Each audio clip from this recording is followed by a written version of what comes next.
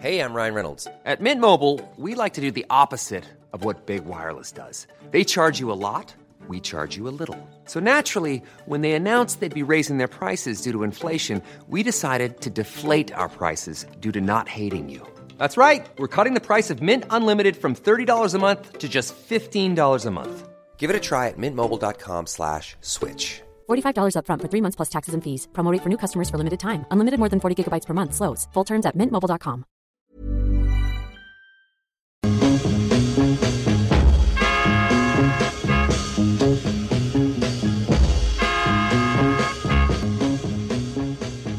Guten Abend und willkommen zur Geschichte der Deutschen Podcast. Ich bin Travis Dow und heute endet zwar die Miniserie über die Sachsen und die ottonische Dynastie, die Ludolfinger, noch nicht, aber dafür endet heute die Welt.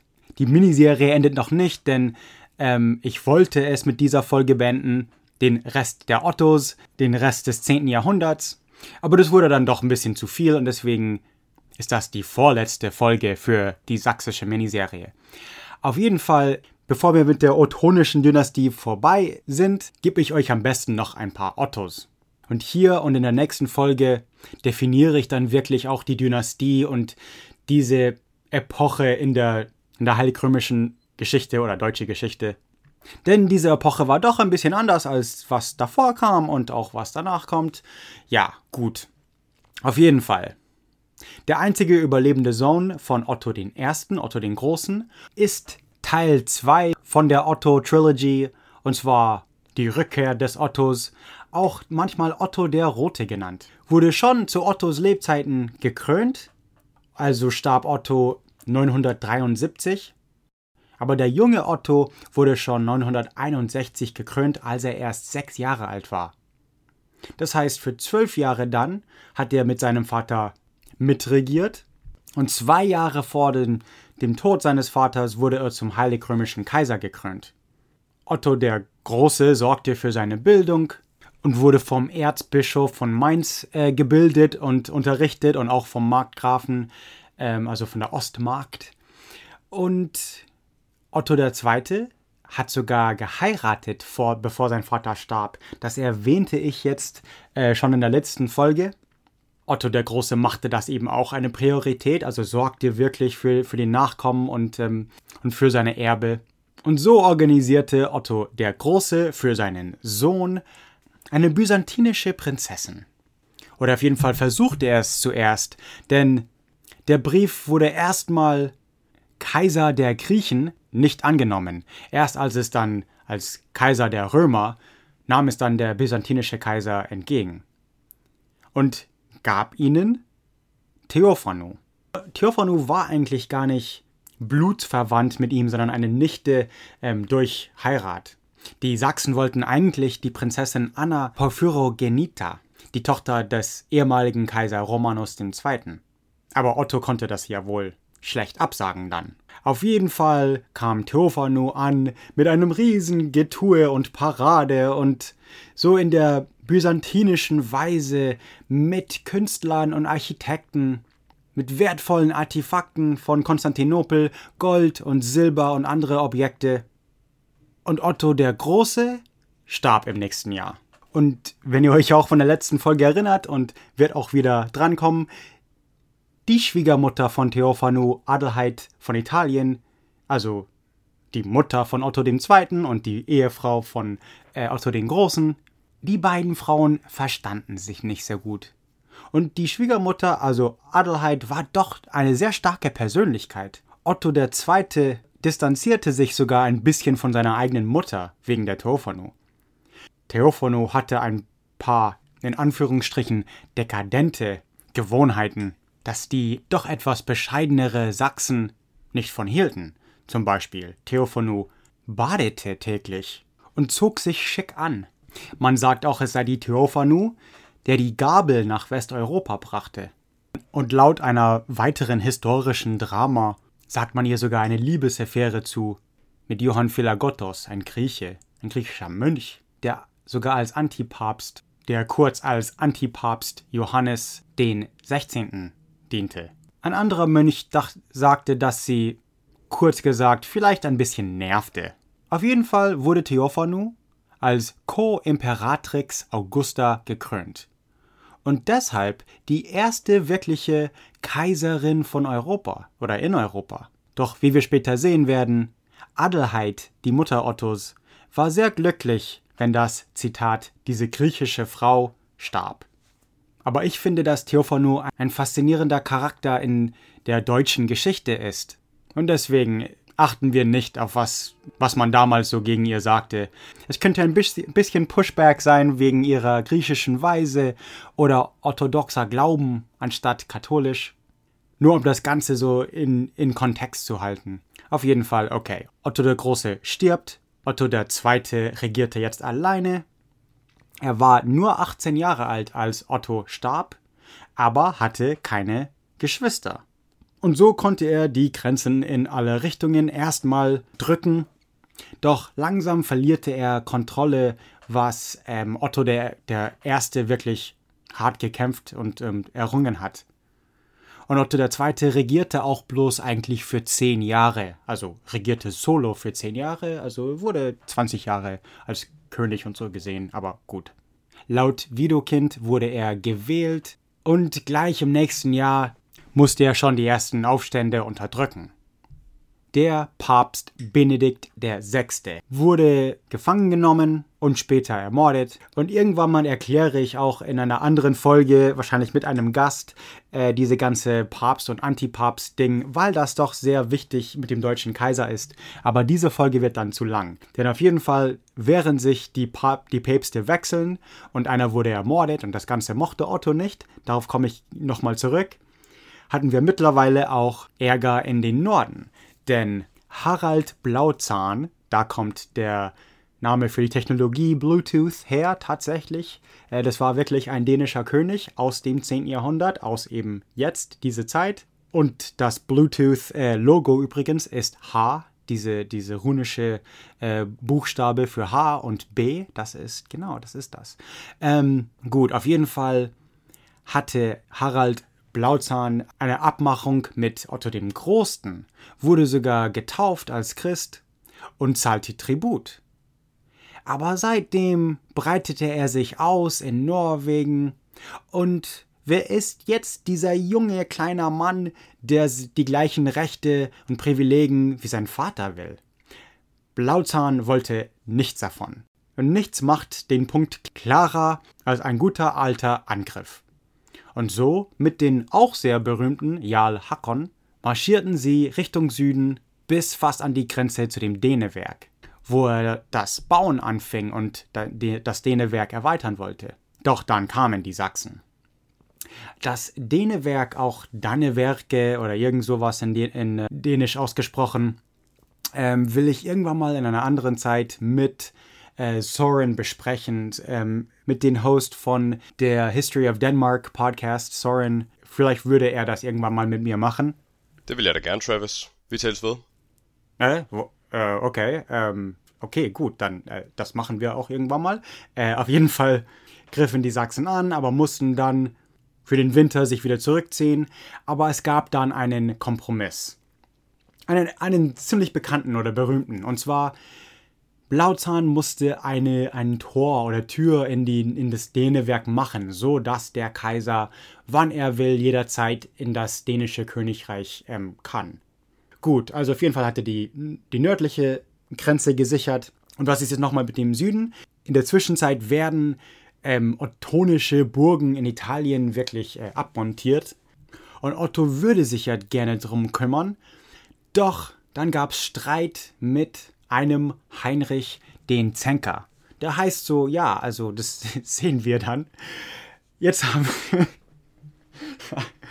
wir der Name passt wirklich. Okay, das ist auch ein Cousin durch Heinrich I., also Heinrich den Vogler. Und er hatte auch seine Komplizen, also Abraham von Freising und Mieszko von Polen, Boleslaw von Böhmen und alle wollten gegen den Kaiser.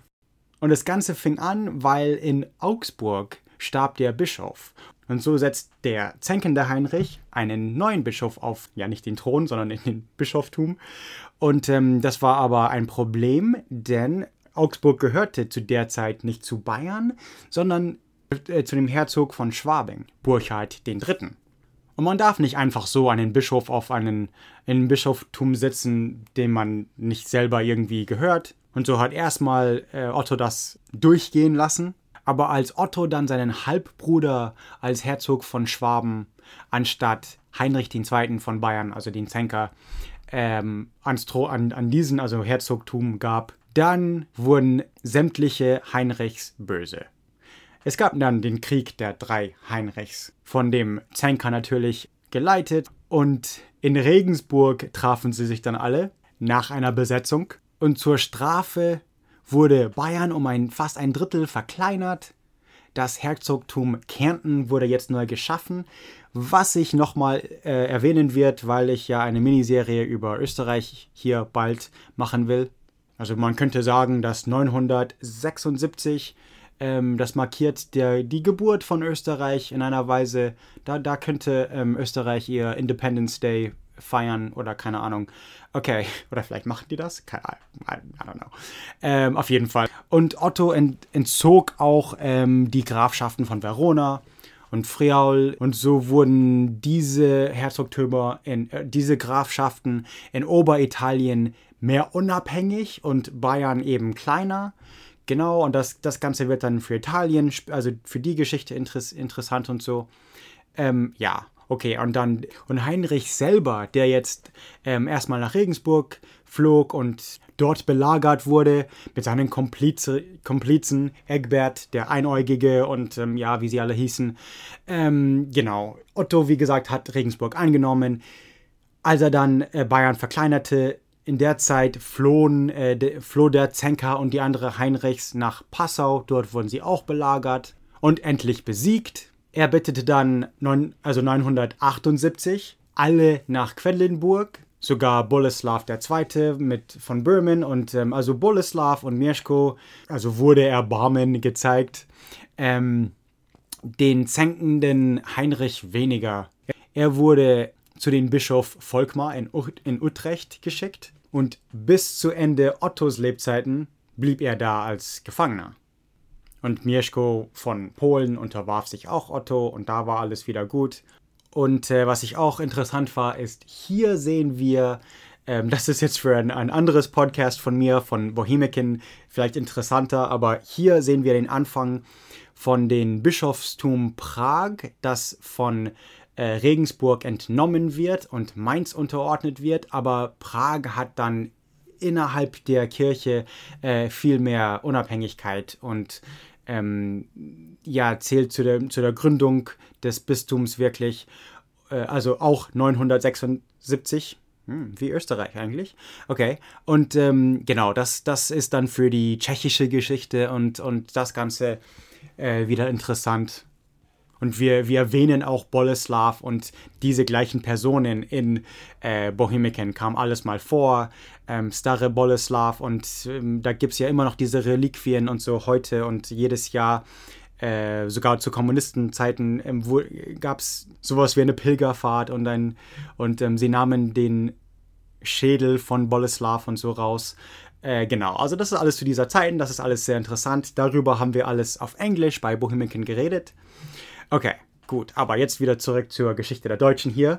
Und zwar, also somit wurde eigentlich Regensburg auch mehr geschwächt. Prag, also das Bistum Prag war bisher unter Regensburg eingeordnet, jetzt eben nicht mehr.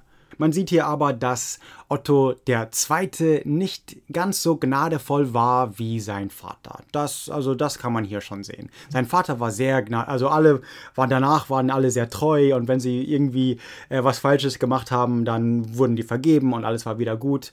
Otto II. Nicht. Und das Ganze, Otto der Große mit Thankmar, und könnt ihr euch erinnern? Genau, das Ganze. Ja, also hier Otto II. Nicht. Der Zänker, in Haft, Leben lang.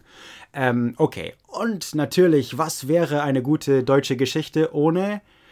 Das sollte ich vielleicht anders sagen. Okay. Und hier sehen wir auch schon den alten deutschen Brauch. Krieg gegen Frankreich. Okay, genau. Und zwar... wieder um dieses Gebiet Lothringen, was ja, also das werden wir wiedersehen, sage ich mal so. Und die Geschichte fing auch schon früher an. Also Otto der Erste hat jemanden in Exil geworfen, nach Böhmen von Lothringen. Aber Otto der Zweite hat die Söhne von ihnen wieder vergeben und wollten sie nach Lothringen wieder einziehen lassen, was sie dann mit Gewalt taten. Okay, aber jetzt ernennt Otto der Zweite Karl, seinen Cousin, als Herzog von Niederlothringen. Und das mochte Lothar von Frankreich nicht, der französische König nicht. Und Karl musste Lothringen fliehen. Und er floh Richtung Otto. Und sobald Otto mit jetzt Heinrich den Zänker fertig war, zog er gleich Richtung Westen, Richtung Frankreich. Zuerst zog er und seine Frau zu der alten Hauptstadt in Aachen, in Lorraine. Und mit der kaiserlichen Familie so nahe der französischen Grenze griff Lothar Lothringen an und marschierte dann Richtung Aachen. Mit der französischen Armee in Sichtweite flohen dann Otto II. Und Theophanu Richtung Köln und dann weiter Richtung Sachsen. Okay, und jetzt wird's wichtig, dass ich vorhin erwähnt habe, dass Theophanu und ihre Schwiegermutter Adelheid sich nicht sehr gut verstanden. Das wird jetzt wichtig, denn sobald Adelheid von der französischen Invasion hörte, zog sie zu ihrem Bruder König Konrad von Burgund. Lothar besetzte Aachen, symbolisch für 5 Tage, und war damit zufrieden und zog wieder ab. Otto, jetzt sauer, in Dortmund, erklärte den Krieg gegen Frankreich und bereitete sein eigenes Heer vor, trafen aber wenig Widerstand eigentlich, also in Frankreich, und plünderten so um Reims und Soissons so die Gegend. Lothar zog zurück nach Paris, wo er dann von Otto gleich belagert wurde. Und Karl war auch dabei. Die Belagerung von Paris, da nahmen sie sich den Winter wieder frei, zogen sich zurück. Aber nicht bevor der Kaiser erstmal auf den Montmartre marschierte. Zu der Zeit war Montmartre also nicht direkt in Paris, sondern schon ein Stückchen weiter weg. Jetzt ist es ja richtig. Und also auf jeden Fall steigte er auf Montmartre und feierte dort einen auch symbolischen Sieg, stimmten ein Halleluja an und zogen Richtung Deutschland zurück. Was man hier auch sagen sollte, ist schon Hugh Capet war hier schon dabei, also zog Richtung Paris, als Otto zurückzog. Das ist eben die Zeit, Lothar war ein Karolinger, das sollte man so im Hinterkopf ein bisschen behalten. Okay, auf jeden Fall, Otto wurde angegriffen im Rückzug, aber konnte sich zurückziehen. Und obwohl keiner klar siegte, genügte es wohl Otto und schlossen 980 einen Frieden mit Frankreich, mit den König Lothar. Und der Frieden war, dass wenn Otto mehr über Lorraine das Sagen hat, also nicht mehr regieren wird und nicht mehr versuchen wird, seine Verwandten an den Thron zu setzen, dann muss er den faulen Louis V., so heißt er, Louis der Faule oder whatever. Ich will ja hier nicht gemein sein, so ist sein Spitzname irgendwie. Und Lazy Louis, dieser Faule, wird der letzte Karolinger sein. Okay, genau, danach gibt's die Capetians, Capet, genau. Und mit dem Anführungsstrichen Sieg gegen Frankreich hinter sich zog er jetzt Richtung Nimwegen, um dort Pfingsten zu feiern.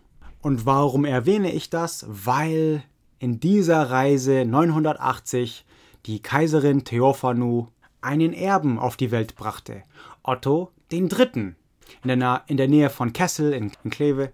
Und im nächsten Jahr befanden sie sich in Rom zu Ostern, hatten einen schönen Hoftag. Und gut, warum habe ich jetzt erwähnt, dass 974 ein Papst ermordet wurde?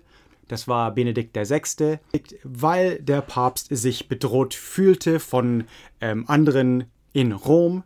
Und so fragte er den heilig-römischen Kaiser um Hilfe. Moment mal, welche Folge ist das denn? Ich habe das doch mindestens schon 4-mal genau diesen Satz gesagt.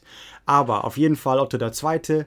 Überquert dann eben 980 die Alpen mit seinem Babysohn Otto, mit seiner Kaiserin Theophanu. Ach, und mit einer deutschen Armee. Ja, das hätte ich fast vergessen. Ja, stimmt, er hatte eine ganze deutsche Armee auch dabei. Kleines Detail, tut mir leid, okay. Aber er brachte die Armee auch mit. Sie reisten durch Pavia wo er mit seiner Mutter Adelheid mehr oder weniger Frieden schloss. Die waren dann wieder okay, zogen nach Ravenna, um mit der Eisernen Krone gekrönt zu werden. Die Eiserne Krone, da gab es auch eine Folge drüber, nicht vergessen. Deswegen habe ich die Folge gemacht, damit ich jetzt einfach und weiter. Und Februar 981 kommt er in Rom an mit seiner Armee, setzt den Papst wieder ins Vatikan und feiert Ostern. Das war eigentlich eine große Feier, das könnte man betonen. Seine Schwester Konrad von Burgund, der Herzog von Frankreich, Hugh Capet, Herzog von Schwaben und Bayern, also sein Cousin eigentlich, alle waren irgendwie in Rom. Und dort hielt er seinen Hoftag und von dort aus regierte er dann. Und er fing an, diese alten lombardische Fürstentümer im Süden zu sehen. Und er hatte doch diese deutsche Armee dabei. Ja, und so marschierte er Richtung Süden. Das brachte ihn im Konflikt mit dem Byzantinischen Reich und auch mit Muslimen, mit den Fatimiden in Kontakt brachte. Die Fatimiden, wenn man das nicht weiß, die waren so in Ägypten basiert, so kann man das sagen, aber regierte zu anderen Zeitpunkten so mehr oder weniger die ganz nordafrikanische Küste. Das waren die Fatimiden jetzt hier im 10. Jahrhundert. Mit denen kam er in Kontakt, weil sie zu dieser Zeit Sizilien regierten. Das ist so ein bisschen Foreshadowing auf die Kreuzzüge 100 Jahre später, aber nicht wirklich. Denn hier, ein Jahr später, also jetzt befinden wir uns in 982, haben wir die schlimmste Niederlage wahrscheinlich in das ganze Heilige Römische Reich, bis Napoleon es endlich kaputt macht, fast 1000 Jahre später. Ganz im Zeh von Italien, so ganz an der Spitze, direkt gegenüber von Sizilien.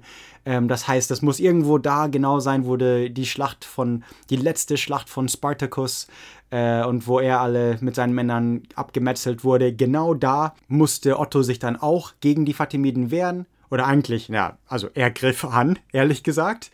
Und es sah auch aus, als wäre er siegreich. Sie siegten ganz schnell und fingen an zu plündern und so. Aber dann plötzlich kamen die Reserven der Muslimen und vernichteten fast komplett die Armee, die Truppen, das Heer von Otto weg, alle tot. Otto selbst musste auf ein byzantinisches Schiff fliehen und war in großer Gefahr. Die Crew von dem Schiff haben sich überlegt, ob sie nicht ihn einfach als Geisel irgendwie verkaufen oder so. Und so, bevor das Schiff Rossano ankam, sprang er von dem Schiff und schwamm zur Küste. Und bekannterweise, also die Geschichte ist auch, glaube ich, sehr, sehr berühmt, obwohl, oder vielleicht wollte man das irgendwie vergessen für eine Zeit, aber es war ein Jude, der ihn half, von einer berühmten Familie dort und half ihn zu fliehen, gab ihm ein Pferd und so weiter. Und also das war wirklich das muss man betonen, das war eine bemerkenswerte Niederlage in der Geschichte von Deutschland, von das Königreich Deutschland in Süditalien da. Das war schlecht. Die Muslime zogen einfach nach Sizilien zurück. Sie dringten nicht weiter in Italien ein, sondern zogen einfach zurück. Und natürlich, die Chronikler, die hier schreiben hier erstmal 6 Monaten gar nichts mehr, denn Otto hat sich wohl geschämt, dass er so knapp von dem Tod fliehen musste. Keine Ahnung, aber das nächste Jahr, 983, sehen wir, er will sich gegen die Muslime rächen. Er bereitet sich vor mit einer neuen Armee, als plötzlich die Slawen einen Aufstand machen, einen großen. In Englisch sogar The Great Slav Uprising. Deutsch ist vielleicht einfach den Slawenaufstand von 983, keine Ahnung. Aber es war groß. Also das ist, The Great, genau. Diese Orte, also wo eher Slawen wohnten, östlich der Elbe, das kommt dann auch bald. Die Wenden und so, das ist die Folge mache ich bald. Nach der Sachsen-Miniserie. Aber das Wichtige hier ist, dass sie zurück zu ihrer heidnischen Wege gingen. Sie kannten das Deutsche Reich nicht mehr an. Und östlich der Elbe war nicht mehr wirklich von dem deutschen König regiert. Und dann, meanwhile, in Venice. Was? Genau. In Venedig mittlerweile. Moment. Es gab da 2 Familien. Eines, etwa die Coloprini-Familie, war pro Otto und das Deutsche Reich. Und die andere, die Morosini-Familie, war pro Byzantiner und ja, eher gegen die Deutsche. Diese Familien hatten also politisch gesehen ziemlich viel Macht. Es waren diese Familien eigentlich, die wirklich bestimmten, welcher Papst im Vatikan sitzt und nicht. Und die Coloprinis sagen Otto, dass sie Venedig belagern und besetzen sollten. 2-mal. Deswegen erwähne ich das jetzt, weil das 2. Mal war 983, wo wir gerade chronologisch sind. Okay, also Otto marschiert Richtung Venedig. Deswegen war das Ganze wichtig. Und mit der 2. Belagerung fügt er doch Schaden zu der Stadt zu. Und die Leute bereiteten sich schon vor auf ihre nächsten Kapitel als Teil des Heilig-Römischen Reichs. Die Familien von Venedig stritten, ob sie mit Otto Frieden machen sollten oder nicht, als plötzlich Otto stirbt. Otto stirbt plötzlich 983 im Alter von 28 Jahre nach seinen 10 Jahre Regierung von Malarien vielleicht, also irgend so ein Fieber oder also irgendwelche Komplikationen von Fieber. Obwohl die Ärzte versuchten, ihn mit wie Aloe Vera oder sowas zu heilen, was nicht funktionierte, komischerweise. Und so haben wir, wenn ihr aufgepasst habt, den 3-jährigen Otto III., der jetzt übernimmt. Dieser schreckliche Säugling ist eine Macht, mit dem man rechnen muss. Oder eigentlich gar nicht. Und deswegen kommt das Reich erstmal ziemlich schnell in Chaos. Weil Otto so plötzlich starb, ist er der einzige deutsche Kaiser, der nicht irgendwie in einem Ort begraben, wo er selbst bestimmt hat, sondern einfach in St. Peters in Rom. Und er ist eben der einzige deutsche Kaiser, der in St. Peters begraben ist. Und so endet die Herrschaft von Otto II. Ein etwas kürzlicher Mann, aber doch tapfer, ein bisschen impulsiv, ein guter Ritter, großzügig zu der Kirche. Er heißt Otto der Rote, weil er entweder, eine Geschichte nach, 2 Jahre vor seinem Tod, 981, ein paar römische Familien abgemetzelt hat, oder vielleicht hat er einfach so rote Haare. Bischof Volkmar von Utrecht lässt den zänkenden Heinrich frei und Otto der Dritte wurde schon vor Ottos Tod als König der Römer ernannt. Und zu Weihnachten hatte ihn Theophanu vom Erzbischof von Mainz in Aachen gekrönt, mit sich selbst als Kaiserin. Aber Heinrich der Zänker, der ist jetzt wieder frei. Und er alliiert sich mit Warin von Köln und kidnappt. Das ist auch eine sehr bekannte, sehr berühmte Geschichte. Es gibt da, ich glaube, einen ZDF-Dokumentar, irgendeinen Dokumentarfilm auf Deutsch, wo sie das mit Schauspielern wieder dramatisiert haben.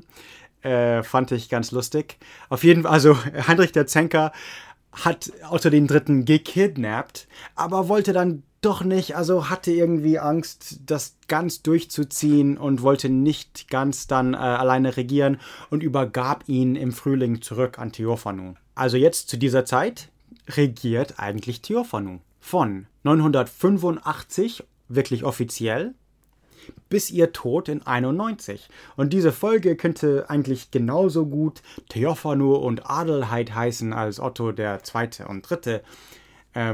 Ja, okay, aber erstmal regiert jetzt Theophanu, wurde aber schon ein paar Jahre danach ziemlich stark krank, also hatte irgendeine Krankheit, wo sie nicht ganz wieder 100% wurde. Und 91 starb sie dann in Nimwegen und wurde in Köln begraben. Und so übernahm dann ihre Erzfeindin eigentlich Adelheid von Italien, die jetzt Adelheid von Italien wurde, Adelheid von Burgund, die Frau von Otto dem Großen, Mutter Otto II., Großmutter von Otto III., regiert jetzt. Genau. Was auch nicht so oft erwähnt wird, ist, dass Otto III. Eigentlich eine Zwillingsschwester hatte, die aber bei der Geburt schon starb. Oder zumindest ist das, was sie ihren Vater sagten. Darth Vader. Nein, Moment, da verwechsel ich was. Okay, aber was wirklich stimmt, ist, dass er eine Zwillingsschwester hatte, die bei der Geburt starb. Sorry. Was hier wichtig wird für die deutsche Geschichte, ist, dass Deutschland jetzt unwichtig wurde. Was ich damit meine, ist, Theophanu war ja Griechin, Adelheid war Italienerin oder Burgunder, ja, also Franke eigentlich vielleicht, aber auf jeden Fall war sie also hier in Italien zu Hause und der 3-jährige Otto regierte von Rom aus, wo Otto II. Ein paar Jahre ausregiert hatte. Otto der Dritte wurde hiermit dann auch der einzige römisch-deutsche König, der südlich der Alpen gewählt wurde, also als König gewählt wurde. Und was hier interessant ist, Otto der Erste, sein Titel war Imperator, also Kaiser, ja, Emperor, okay. Otto der Zweite war Imperator Romanorum. Otto der Dritte war Romanorum Imperator Augustus. Also wird immer römischer eigentlich, aber dann, genau, und das will ich einfach mal betonen, dass diese Weiterentwicklung der römischen Titel wird hier im 10. Jahrhundert immer ausgeprägter. In dieser Zeit geht Frankreich von den Karolingern zu Hugh Capet und den Capetians. Übrigens, diese Dynastiewechsel wird kaum hier bemerkt. Sie ziehen für einen Hoftag nach Aachen, machen die ganzen Traditionen, die alten Kaiser auch gemacht haben, und schließlich regiert Otto der Dritte, also er wird endlich alt genug, dass er selber regieren kann. Doch er wurde jetzt hier hauptsächlich in Rom erzogen. Also er regiert wirklich von südlich der Alpen aus. Es ist Otto der Dritte, der den sehr bekannten Papst Gregor V. Ins Vatikan sitzt. Das ist der Enkel von Otto den Großen. Und später auch dann Papst Silvester II., ein ehemaliger Lehrer praktisch, in 999. Das erwähne ich alles nochmal ausführlicher in einer anderen Folge. So nochmal die Päpste, das wird hier nochmal sonst zu lang, wie schon erwähnt. Gut, aber jetzt sind wir in das Jahr 999. Es ist zu dieser Zeit, es ist Otto der Dritte, der zum ersten Mal als deutsch-römischer Kaiser hier in Rom eine kaiserliche Residenz baut. Und man sieht dann auch römischer Stil von die Siegel an Dokumente und so alles, kommt zu Ottos Zeit wieder zurück zu das klassische römische. Das sieht man zu Otto dem Dritten. Deswegen reden wir überhaupt von ihm. Aber auf jeden Fall, was wichtig ist, wir schreiben mittlerweile das Jahr 999. Und 999 haben sie wir das Jahr 1999 gepartied. Kennt ihr das Lied von Prince? Party like it's night. Okay, auf jeden Fall. Versteht ihr, das ganze Problem fing in den 70er Jahren an. Denn beides Mainframe-Computer und selbst die späteren Personal-Computer, also PCs, war Speicherplatz sehr teuer in den früheren Tagen. Also stellt euch vor, $10 pro Kilobyte. Und so haben sich die Entwickler entschieden, nur 2 Ziffern von dem Jahr zu speichern, um Speicherplatz zu sparen. Das allerdings wurde ein Problem, als dann das Jahr 1000 wie das Jahr 900 gelesen wurde. Oh, Moment mal, nein, das ist das Y2K-Bug. Entschuldige, okay, aber Moment. Ganz was anderes. Dies hier war eher biblisch. Eher sowas wie das zweite Kommen von Christus, die nach 1000 Jahren passieren würde. Aber es ist eigentlich nicht so. Wie oft oder manchmal beschrieben wird, dass alle in der Messe um Mitternacht am 31. Dezember 999 da seien und beteten und auf dem Ende der Welt warteten. Nein, das kann ja gar nicht sein, denn man war sich gar nicht einig zu der Zeit, wann das Jahr überhaupt zu Ende war. Ob das jetzt, also viele eigentlich dachten, es war zu Weihnachten war eher Silvester und nicht Silvester. Genau, oder vielleicht eher im Frühling, wie die alten Römer es gemacht haben. Und so, ja, also es ist nicht möglich. Und außerdem im Mittelalter dachte man ständig, dass die Welt irgendwie enden würde, plötzlich und zu aller Zeiten. Ja, das heißt, 999 war nicht anders als 1002 oder 998. Gut.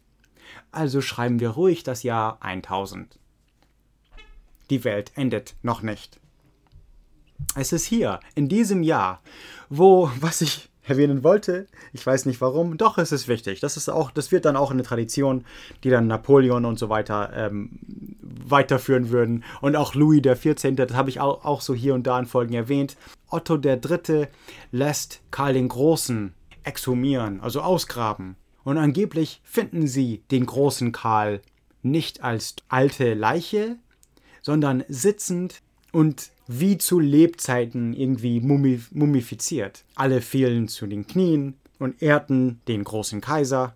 Sie sahen dann, dass seine Nägel durch die Handschuhe irgendwie gekommen sind. Und so schneideten sie seine Fingernägel ein bisschen, ersetzten ein Stück von seiner Nase, das fehlte, mit einem Stück Gold, sowas wie in der Richtung wie Tycho Brahe, zogen einen Zahn des großen Kaiser, vielleicht als Reliquie, und mauerten ihn dann wieder ein, in seiner Gruft. Ohne Witz. Ja, so waren die halt damals drauf. Keine Ahnung. Auf jeden Fall sieht sich Otto III. Wirklich als universaler römischer Kaiser, ein König von allen Königen. Und hier sieht man das wirklich, das will ich damit betonen, weil wenn es kann nicht einfach irgendjemanden, Karl den Großen, ausgraben und angucken. Nein, also das muss schon jemand tun, der wirklich gemütlich in seiner Rolle als Kaiser ist, so wie Otto der Dritte. Das will ich damit sagen. Und Otto III. Wird hier ja einfach ein weiterer Meilenstein, den wir brauchen, um den Heilig-Römischen Reich zu verstehen. Und deswegen, man sieht auch zu Ottos Zeiten wirklich diese Romanik, also diese Architektur. Im Englisch sagen wir Romanesque, weil sie wirklich so römerartig ist. Also es ahmt wirklich das Klassizismus wieder nach, die alte römische Bauweise, diese Archen und man sieht das Gleiche in den britischen Inseln dann auch und anderswo auch. Aber Otto, also er will wirklich die alten Römer nachmachen. Er will wirklich an das alte kaiserliche Rom erinnern. Und das sieht man hier wirklich in der Bauweise stärker als zuvor. Hier kommt diese Romanik eben. Und die Romanik wurde dann später zur gotischen Architektur und aber da sind wir noch nicht ganz. Und nicht nur Prag, sondern auch Polen. Also die polnische Kirche, sollte ich sagen, bekam in dieser Zeit ein bisschen Unabhängigkeit. Wieder eine andere Geschichte von Bohemiken. Und zwar gibt es dort einen, der jetzt mittlerweile heilig gesprochen wurde, den Adalbert von Prag. In Tschechisch heißt er Wojtek. Ich habe keine Ahnung, warum die so komisch, so anders sind, die Namen. Aber Adalbert, im Englisch sagen wir auch Adalbert. Okay. Aber er zog auf einer Pilgerfahrt, oder hauptsächlich war das eine Pilgerfahrt nach Gnesen in Polen, das heutige Gniezno. Und ein paar Jahre zuvor wurde Adalbert von Prutzen, also in Englisch sagen wir Preußen, aber ganz klar Old Prussian, Altpreußen, das altpreußische Sprache war ja keine deutsche Sprache oder germanische Sprache oder was auch immer. Nein, es war eine baltische oder sogar westslawische Sprache, also überhaupt nicht germanisch irgendwie. Und ja, das waren Heiden und sie haben Adalbert erschlagen und so wurde er zum Märtyr und in Gnesen begraben, aber ja, also war auch wichtig für Prag. Sie brachten seine Leiche nach Aachen und wurde dort, wo man dort immer noch seine Gruft sehen kann und deswegen, ja, also wahrscheinlich auch für Reliquien und so weiter. Und ja, also Urlaub in Polen ist doch schön, aber kehrt nach Rom zurück. Ja, und genau rechtzeitig für einen Aufstand dort in Rom. Er flieht Rom und erwartet militärischer Nachschub. Und als sie kommen, wendet er sich wieder Richtung Rom und stirbt plötzlich. Wie ein Loser. Einfach von Fieber, genau wie sein Vater. Ah, Mann, so ein Schwachsinn. Genau, und seine Leiche brachten sie nach Aachen, bla bla bla. Das ist mir alles wurscht. Ich hab keinen Bock mehr. Okay, gut. Nein, es ist alles okay. Wir vergeben ihn, dass er so früh stirbt. Was noch so erwähnenswert ist, er hat Gnesen, Kolberg, Krakau, Breslau gegründet, diese Städte. Ja, genau, das war Otto der Dritte. Und der Sohn von Herzog von Bayern und der Nachfolger wird Heinrich II. Aber das kommt nächste Folge. Nächste Folge kommt wirklich der Schluss von der ottonischen Ludolfinger-Dynastie. Und ich will die ganze sächsische Dynastie und das Ganze hier in einer schönen Schleife wieder verbinden und genau das ganz schön schließen. Und dann kommen weiter, also die Miniserie ist dann vorbei. Also die ottonische Renaissance und das alles will ich nächste Folge betonen, denn ja, das Zeitalter danach und Zeitalter davor unterscheiden sich. Deswegen ist das Ganze wichtig. Dann geht's weiter mit dem 11. Jahrhundert, langsam Richtung eben Kreuzzüge. Ich habe dann auch eine Sonderfolge ein paar über so Ashkenazi Juden und Jiddisch und so war also Juden im Mittelalter. Mal sehen, in welcher Reihenfolge ich was alles mache, aber vieles ist so im Werk. Ich mache diese Folge auch jetzt hier sofort, weil ich hier so langsam viele E-Mails bekomme, ob es mir denn noch gibt, ob es mich noch gibt oder ob es mir noch gut geht. Und ja, es ist alles super. Ich habe den Sommer freigenommen von Podcasting, um ein Buch zu schreiben. Das Buch ist jetzt fertig, deswegen erwähne ich es. Es ist noch nicht veröffentlicht. Es ist auch jetzt erst bloß in Englisch. Ich werde es ganz sicher 100%ig irgendwann mal auf Deutsch übersetzen, aber vielleicht nicht sofort, sondern nächstes Jahr oder übernächstes Jahr oder wenn ich 50 Jahre alt bin, das ist mir egal, aber ich werde es auf jeden Fall machen. Das Buch handelt über Prag zu Zeiten von Rudolf II. Das ist ein Habsburger, also auch deutsche Geschichte und interessant. Das ist eben die Zeit von Alchemie und diese mystische Zeit Prags um das Jahr 1600 vor dem 30-jährigen Krieg. Und also als Europa sich dann sehr schnell änderte. Diesen Buch habe ich fertig. Deswegen erwähne ich es jetzt. Das heißt, jetzt geht es wieder in einem etwas schnelleren Tempo wieder zurück zu Geschichte der Deutschen und die Podcasts und so. Genau. Und Geschichte der Deutschen ist ein Mitglied der Agora Podcast Network. Und Podcast des Monats ist Heather Teysko's English Renaissance Podcast, ist auch sehr empfehlenswert. Und für genaueres, es ist immer noch nichts da, aber ich weiß, es steht jetzt fest, Essen und Berlin wären kein Problem, dort so eine Live-Show zu machen. Ich habe immer noch nichts gebucht oder nichts festgestellt, aber wenn das dann passiert, wird das alles bei podcastnick.com angemeldet sein. Da kann man auch mein Buch kaufen, wenn man will. Es wird billig sein, also ich will das nicht. Ich will schon, dass es jeder lesen kann und nicht irgendwie zu teuer wird. Kostet mich ja auch nichts. Genau, und deswegen, also hin und wieder mal bei podcastnick.com vorbeischauen. Das ist so wie Sputnik, also podcastnik.com. Amerikaner für euch wird zum Beispiel hier weitere Folgen haben in German. Und sonst, Ansonsten danke fürs Zuhören und bis zum nächsten Mal.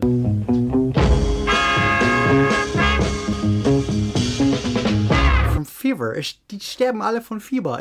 So kann man doch keinen Podcast machen. Was will ich denn erzählen hier, wenn sie alle von Malaria oder irgend sowas... warum... Mom deserves the best, and there's no better place to shop for Mother's Day than Whole Foods Market. They're your destination for unbeatable savings, from premium gifts to show-stopping flowers and irresistible desserts. Start by saving 33% with Prime on all body care and candles. Then get a 15-stem bunch of tulips for just $9.99 each with Prime. Round out Mom's menu with festive rosé, irresistible berry chantilly cake, and more special treats. Come celebrate Mother's Day at Whole Foods Market.